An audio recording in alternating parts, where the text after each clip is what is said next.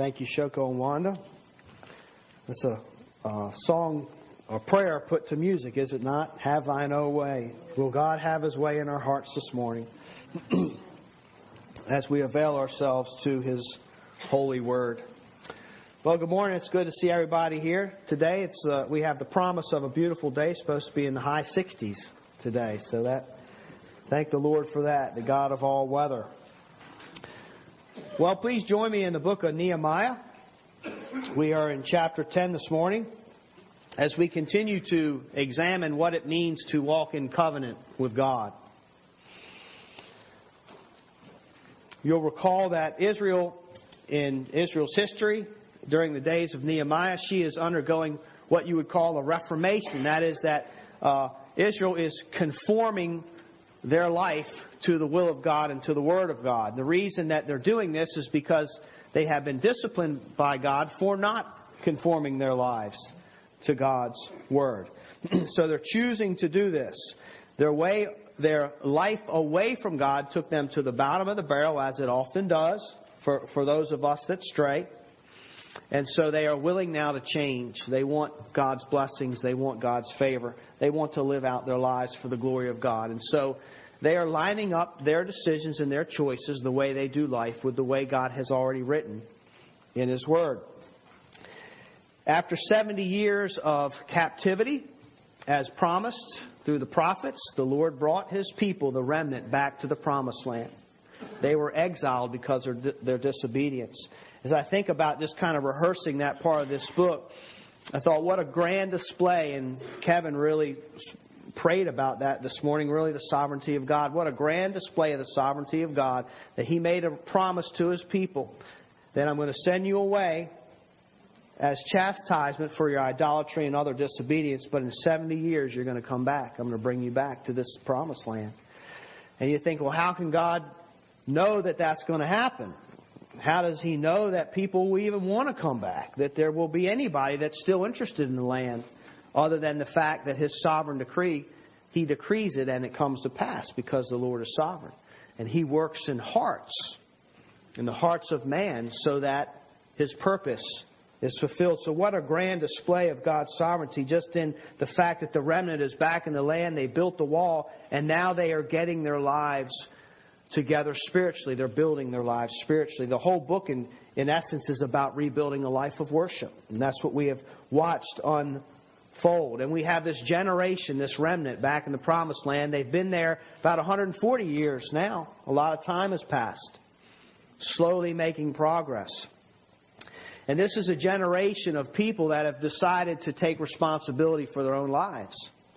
You know, their forefathers sinned, and that's why they were exiled in the first place. And they could choose to blame their situation on their forefathers, or they could just sit around and feel sorry for themselves and say, you know, I just hope that my circumstances change someday. But they don't do that. They take personal responsibility to seek the Lord and to obey His Word. And as a result, they are receiving the blessings of God. So they are growing spiritually. Well, in this chapter, I've pointed out three categories of what it means to walk in covenant. And first, we looked at verse 29, and I'm going to read the chapter for you in just a few minutes. But in verse 29, they avail themselves to reading God's Word and obeying what they read. That would be a good practice for us, even in our daily devotion. A lot of times we feel, well, I've accomplished something because I have had my devotion and I've read God's Word. And sometimes we forget, oh yeah, we need to put that into practice and apply it. But that's what they're doing. They're reading it and applying God's Word. And then in verse 30, we saw another way that they were walking in covenant with God was by promising to lead their families spiritually, specifically in the area of holy matrimony. And so the parents were covenanting with God not to give their daughters to the people of other cultures, the pagans of the land, or to receive the other daughters into the house. So not to give their daughters and sons. And we found that faith, when it comes to holy matrimony, is on the spiritual level is very important in God's design for marriage. And so the parents made the promise to God for their children. We're going to ideally raise them with a proper description of God's design for marriage so that our children know what is a wise choice. So they're willing to step up and to be proactive in training their children, to try to withhold them from the wrong and to encourage them in the right, in conforming this area to the obedience of God's Word. I wish I would have thought of it last week. We talked a lot about that. And we talked about the importance of the father's role in helping their children navigate these waters of choosing a mate. And the important role that he plays in protecting, especially with his daughters, with potential suitors, because as a father, we've been there. We know what it's like to be a teenage guy. We know how they think. And so we can probably do a great job in protecting our daughters from that. What I didn't say, I wish I did, but the Lord brought to my attention through an email this week. Somebody else said, not everybody this day and age has a father in their life to be there to provide and to protect, maybe to offer that kind of guidance and wisdom. And just a reminder that sometimes that's where the church can stand in the gap.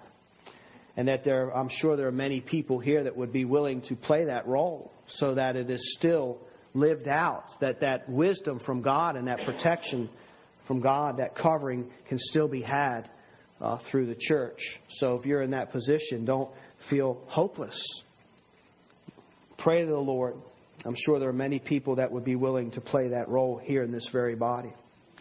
So these Israelites are covenanting with God and promising certain areas of their lives to be turned over to the Lord. And the third point to complete this chapter 10 in the book of Nehemiah has to do with walking according to worship as a great priority in life.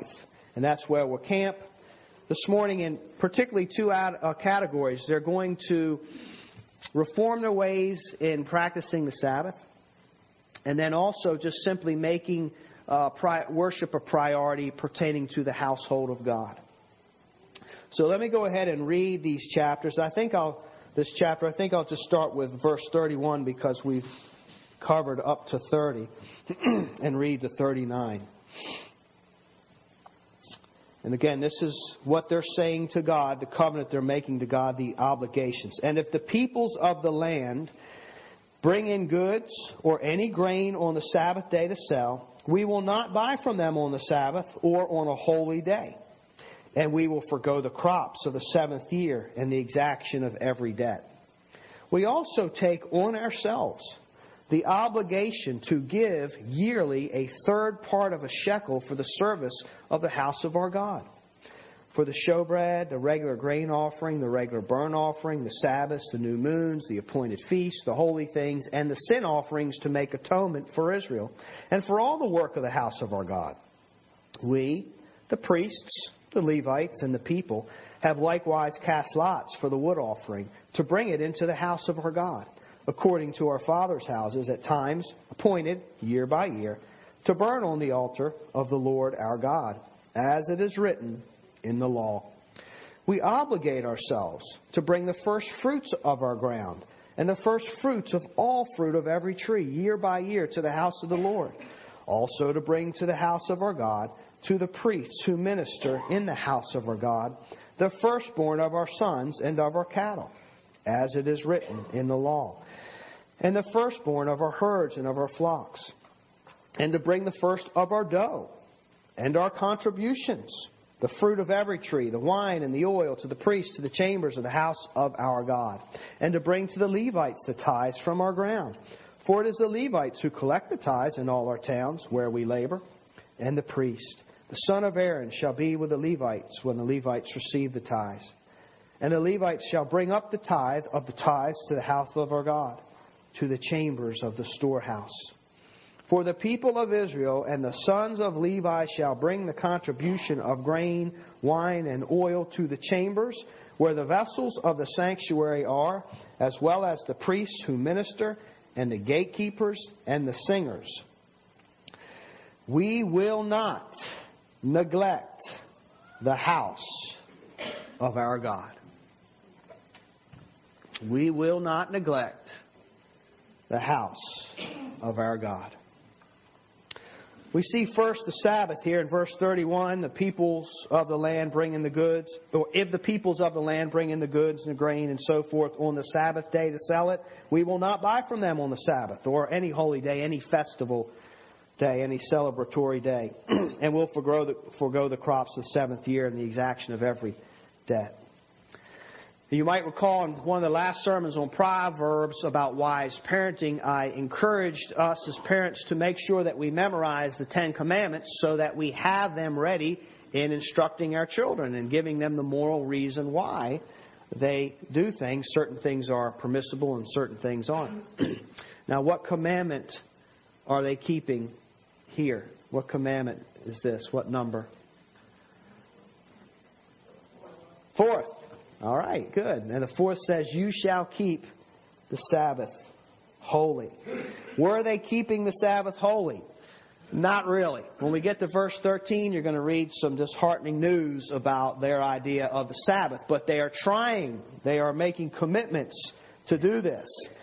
Now, just as the surrounding people had no regard for God's design for marriage, what it means to make matrimony holy or sacred, what it means for the spiritual element of faith to be involved in it. We discussed last week how, in essence, God is saying when He talks about believers only marrying believers, that it's not just important that He loves you or that you love them, but it's important that they love God, that you love me, and that's God's design. The surrounding nations had no regard for this idea of marriage, nor did they have any regard for this idea of a certain day of the week that should be set aside for rest and for the worship of Yahweh. They didn't practice it. They didn't appreciate it. They perhaps didn't even know about it. And so, like many people today in our culture, they see it as just another day. It's another day to catch up on things. It's another day to prosper, to put more money in the bank. Another day to get great deals, if there are any great deals out there. It's another day for me to serve myself. And so they would bring their goods into the city of Jerusalem and expose the Israelites to these great deals, these things that they had to sell in the market. And that day, I guess they would bring their carts, maybe driven by donkeys, or they would wheel them in by hand, or just have baskets full of bread and food and materials and clothing and the other kind of goods that they would sell in that day. And so it was a great temptation for the Israelites when the peddlers come in with their goods to buy these things. And they did not resist the temptation. I mean, especially when they're selling 2 large pizzas for the price of 1. I mean, surely you gotta take advantage of these kind of deals. Or the fried catfish combo on sale on this particular day. So we need that. We've got to take care of our families. We've got to eat anyway. And let's buy a few of those blankets so we can put down and have a picnic lunch as well. So it was just an everyday to prosper. Every day to get ahead, perhaps. Now, I have to say, if you think about the context of the times that the people of God lived in that day, you know, when you look at it, we've studied it. If anybody had an excuse not to rest and worship on this day, I would think it would be the remnant. Because after all, they've been relocated and they're kind of starting from scratch. The promised land isn't so promising right now. I mean, they're having to rework their fields, get the rocks back out of them. They're having to rebuild their homes. You will recall that when all of this was going on, this rebuilding, drought would hit. They were not immune to bad weather. So sometimes they couldn't even grow food. They were having a hard time feeding their families. And on top of all that, they had the surrounding nations and culture, people groups that were not at all friendly to them. They didn't want them to rebuild the city of Jerusalem. That was competition. And so they were often under attack. Their very lives were threatened. And then on top of all that, they're trying to rebuild the walls of Jerusalem. So they're exhausted. They're weary. They're financially exhausted. They're trying to build their homes, plant their gardens, take care of their families, build the wall, and protect themselves from being killed by their enemy. and fight the weather. And then on top of all that, they had heavy, heavy taxation, because that's what happens when you get taken over by a foreign king. The foreign king's going to use your money to promote his own agenda and plans. So if you look at it from that kind of perspective, they were a people in great need, and they could use a great deal if one passed away. They had to eat. They had to provide. And the goods were available to them. So if anybody had an excuse, I think perhaps it would be these people. And it was almost like maybe this day of not doing anything, of not buying anything, is kind of holding them back from the progress that they need to make in rebuilding their lives. It almost appears that perhaps it's holding them back. But that's not how the Sabbath works. We know that from reading God's Word. God's law is always good, and it's always for the good of His people. And the Sabbath is not given so that His people will miss out on great deals or miss out on opportunities to prosper. God knows, in the big picture of things, that we need rest and we need worship.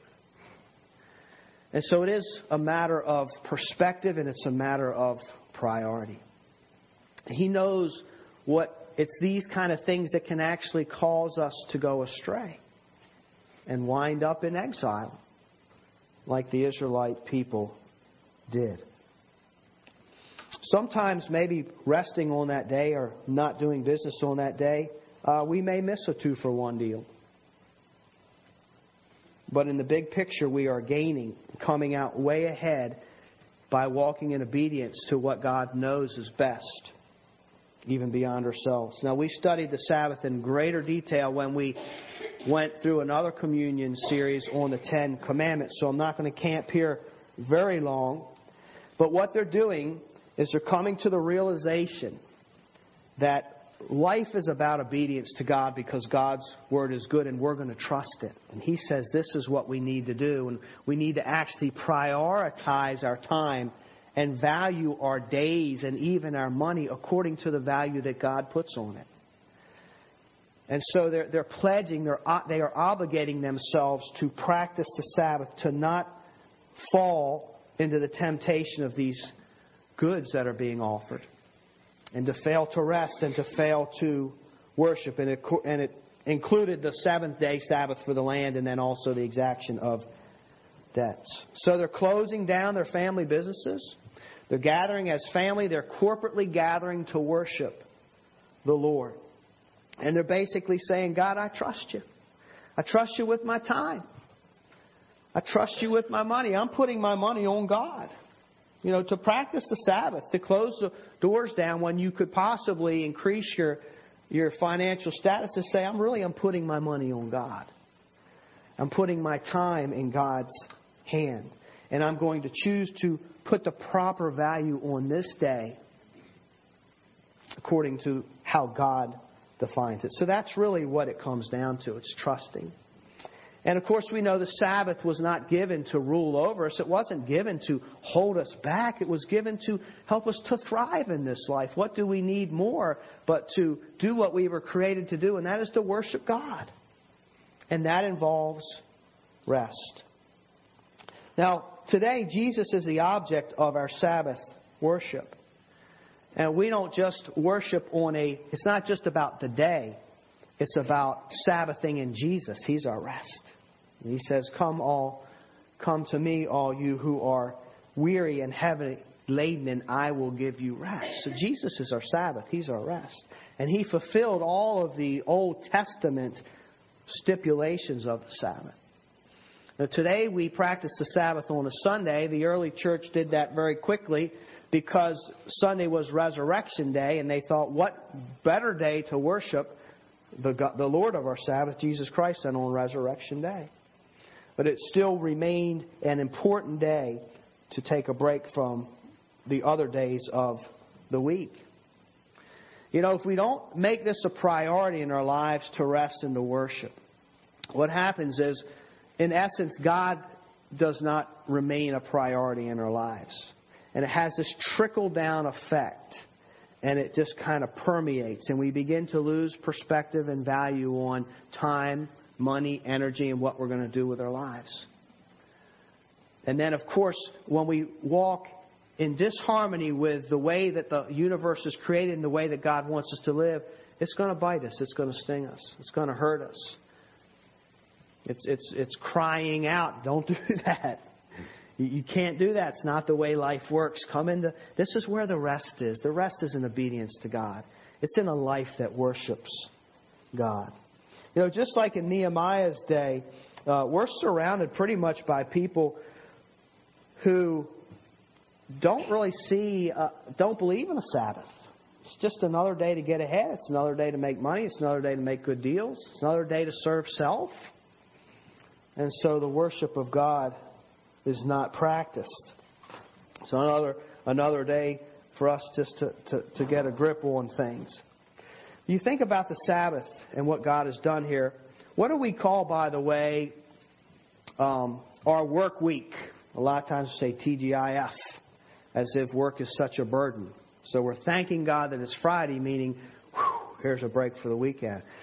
But another thing that we call our work week is, I've heard it referred to as the daily grind. You know, here I'm off to the daily grind.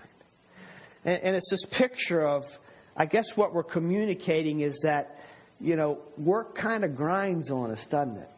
It has this tendency, if you're aggressive, you're grinding down your job. You're grinding down that day, and you're putting forth a lot of energy to stay in control and to master it, to take dominion as God would have us.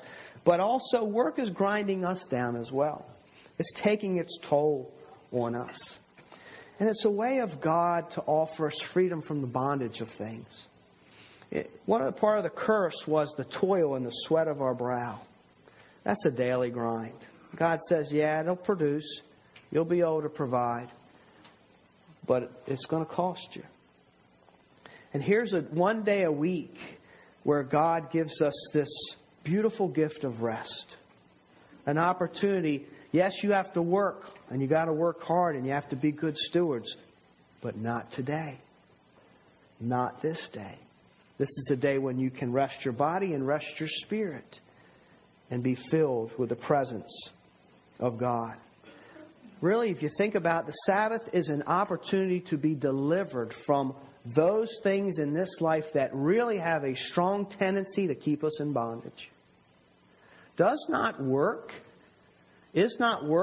one of the most difficult things that many people struggle with today as far as feeling in bondage to?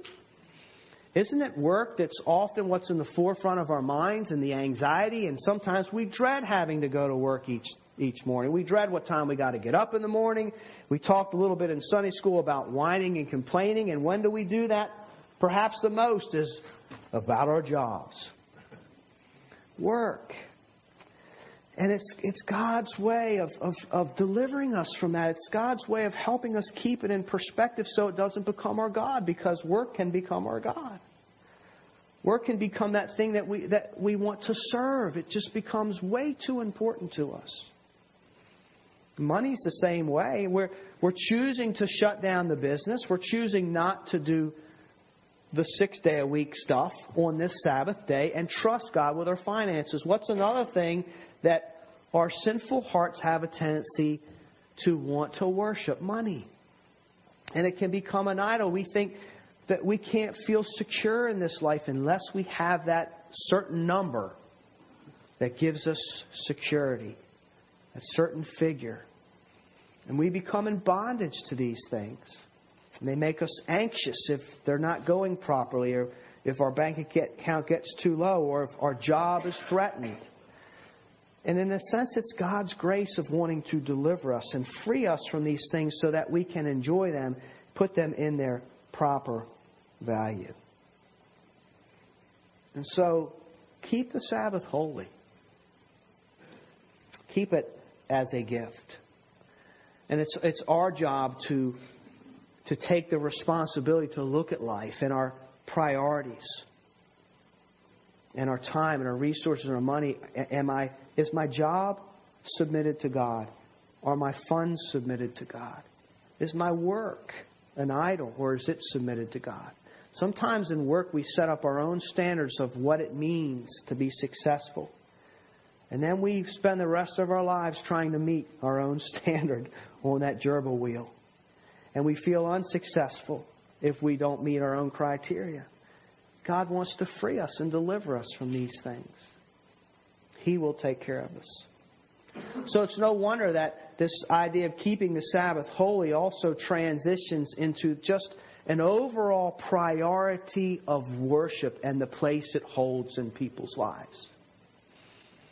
Leading to that very powerful last verse where you can just sense the determination. We will not neglect the household of God. And we see that in verse 39 when he talks about we're going to bring our contribution. The grains, the oils, the wines are going into the chambers, the vessels that are needed. What are they talking about? They're talking about these things are needed for the ministry that's described in the law of Moses to take place. This is the system that God set up for ministry to take place so that man and God can meet through the atoning sacrifices, through free will offerings, thanksgiving offerings. It's how you connect to God. It's all done right there in the temple, in the house of God. In another series we did for, I think it was last year when we examined the temple and the articles of the temple and what it meant, we learned that the temple is actually a shadow. It's patterned after a shadow of worship that takes place in the heavens. So what's happening in this temple, what they're talking about here is very sacred and holy. This ministry that takes place. Because the very vessels and the rituals that are taking place, the words that are spoken, everything is calculated in that temple. The priests do, the Levites. And it's a shadow of the incredible worship that takes place in the heavens, in the unseen realm. Very, very sacred thing. Very, very spiritual event. Hebrews reminds us that when we worship today that we have heavenly witnesses. So much is happening that we can't see. We can see with the eyes of faith. We have heavenly witnesses that join us in the exaltation of God. Very, very sacred and spiritual. A lot of what happens is in the unseen realms when it comes to worship the Lord. And the transforming power of God. It's big and it's real. And we often sense its effects, but we don't always see it physically. So perhaps you can imagine in Nehemiah's day the things that are taking place and how sacred it is. Because you walk into that temple and it just cries out, God is holy, worship Him. I mean, even the material was designed to be royal and precious and valuable. The curtains on the walls.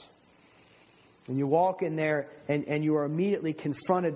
While the choir's singing, you hear voices in harmony exalting the God of gods. And then you see these priests with their very the holy garb, their robes, and all of the bells and different things and intricate designs in the material. And you know it's all has a purpose. You would smell the aroma of the burnt wood. And then, of course, the animal sacrifices that were taking place, barbecue, if you will. And then you would hear the splashing of water as the priests would wash their hands, the pure, clean water. I mean, everything is so holy and everything is so sacred. And then even you would probably occasionally hear animals that were being slain against their will. And then you would see blood sprinkled. And the carcasses, something needed to be done with those. It's just this ritual and this very holy. It might not be unusual to hear one of the worshipers maybe moaning and groaning in an attitude of repentance. Or some of them very elated in an attitude of thanksgiving and praise. So there's this incredible spiritual atmosphere that's taking place. The power of God is present in the Holy of Holies. And yet what we're reading here is just this reminder, this down-to-earth reminder, that in order for all of this incredible, sacred, holy moment to take place, somebody's got to chop the firewood. Somebody has to get the needle out and make the material. Somebody's got to grow the grain. Make sure that that grain is grown. Make sure that it's milled, and make sure that it's baked for the showbread. Somebody has to make sure that the animal carcasses and the things that aren't offered to the Lord is carried out of the temple. I mean, think about all of the work that goes on behind the scenes, the shadow behind the shadow, just to make the spiritual moment, the ministry between man and God, even possible. Somebody's got to grow the grapes. Somebody's got to know how to ferment them into wine. Somebody's got to press that oil, add the fragrances for the Lord's house. All of these things. Metalsmiths got to be busy. All the precious metals have to be formed and shaped and cared for in order to be used. Somebody even has to stand at the gate to open the door to make sure the right people come in and not the wrong people. Somebody even has to watch the time to make sure the sacrifices are made at the right time. All of these people working behind the scenes to make the sacred moment possible. Somebody's got to be there. Somebody's got to pick the songs we're going to sing on this Sabbath day. Practice them perhaps. All of the things that go on behind the scenes.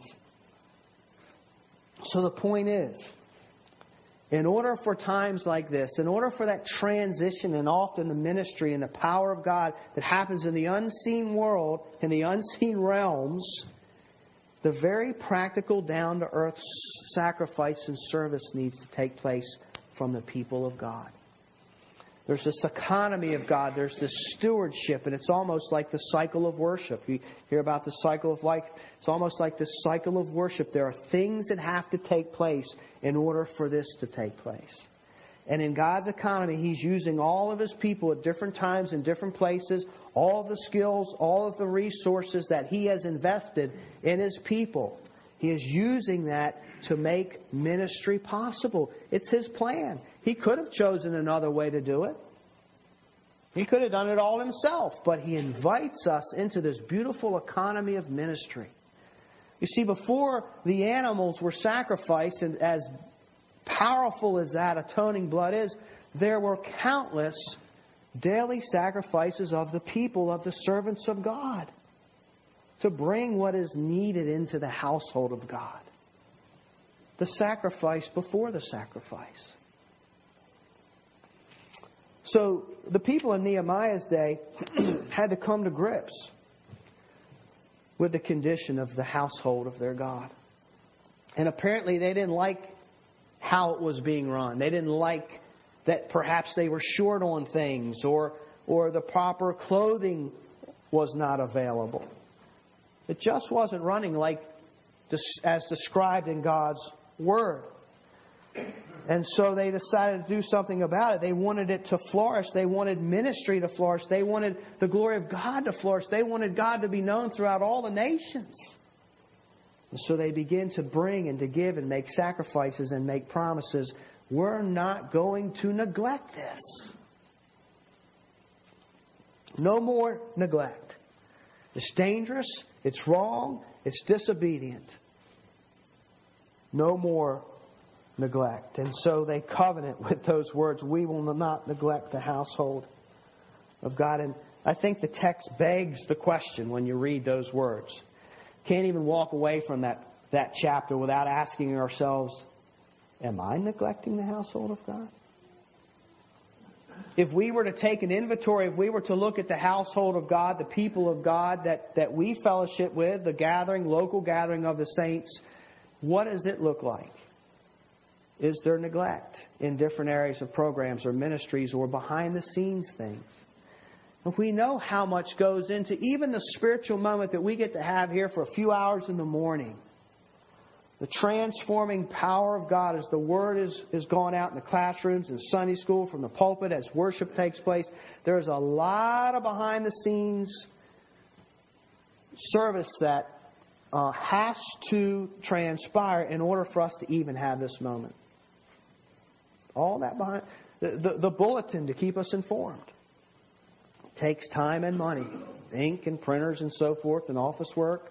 Somebody has to pick the songs, all the time and money. Think about the personal sacrifices that went into just this week so that we can come and gather as the saints of God. The grounds have to be kept. The building has to be kept. Announcements have to be made. Songs have to be chosen.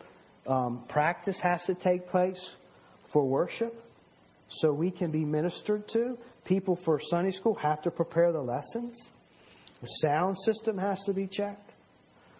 Make sure all the light bulbs are going on so we can see in the household of God. I mean, there's just so many things, so many people in the economy of God service that takes place so we can have this moment where we are fed and filled with the presence of God. It's an incredible thing. Are we neglecting the household of God?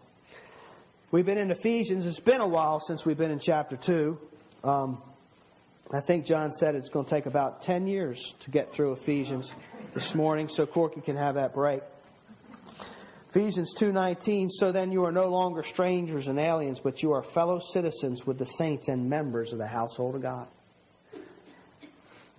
And then 1 Timothy, the Apostle Paul writes to Timothy in 3:15, if I delay, you may know how one ought to behave in the household of God, which is the church of the living God, a pillar and buttress of the truth. We are the local manifestation of the church of the living God. We have been called together to see that ministry happens, to see that God is exalted. And our purpose statement is to exalt God, to edify the saints, and to evangelize the lost. That's why we exist as a church. As we think about those three things, those overarching goals of the purpose of a church, do we see any neglect? Is ministry taking place as ministry should take place here? Is the time being offered, the money? You know, spiritually feeding the flock, we know it takes time and money.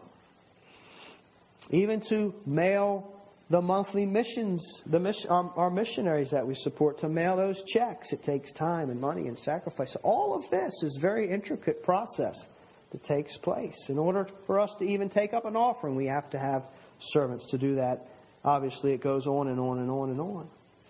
So they are coveting to make God a priority, to make worship a priority. And one of the ways that they're doing this, and this word kept coming up, is first fruits. It's interesting that in the economy of God, in order for Him to properly be worshipped, in order for ministry to properly take place, first fruits of things are required. And what does that communicate?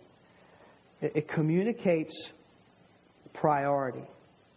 You know, because the thing that we worked hard for, we would be tempted to keep for ourselves because we deserve it. We give it to God for His use. Isn't that interesting? That's just right off the bat saying, God, you're behind all this anyway. You deserve it. I thought I deserved it, but you gave me this gift. I give it to you for your service. The first fruits. It's a reflection of our hearts. You know, the temple in that day, the household in that day was a reflection of the condition of their hearts. I would venture to say, to a large degree, that churches are a reflection of the hearts of the people that go to that church. It's the household of God. When God slips as a priority, you know what slips? Ministry. It's one of the first things that slips in our lives when we no longer focus on God as we should. How we serve and how we minister. And I think it's manifested in our churches today. The household of God. Look how many doors are closing. Not that churches were supposed to build. They're not built to be eternal. The Lord's coming back. And of course, He is the ultimate temple, Jesus Christ. But this is what we're given to make sure that God is exalted. The saints are edified and the lost are evangelized. You know, in that day they had pens where they'd had to keep up the pens, fill the livestock in order for ministry to take place. So today we have to keep up the budget and manage the budget in order for things to take place. So putting God's first in these areas, not seconds or thirds, but first. And what it means if the house of God is neglected is that ministry is not taking place the way it should. God's not being exalted in the way He deserves and should. People aren't being evangelized. The gospel's not going forth. The sacraments aren't being practiced. Could also mean the practical things, the bills aren't getting paid. Things are wearing out. They're falling apart. There needs to be that push. Ultimately, so in God's economy, how does this work? Well, the Lord provides for us so that we can provide. We're stewards. Everything we have, our time, our gifts, our talents, our money, our resources, everything we have is given to us by God with the expectation that we will use it for the glory of God. And that's how ministry has taken place for all these years in this earth. People that were willing to give what they had in sacrifice to the Lord. And it continues to this very day. And so when God gives us these things, we don't want to selfishly hold on to them, but we want to receive the gifts of God with an open hand, lest we get bitten.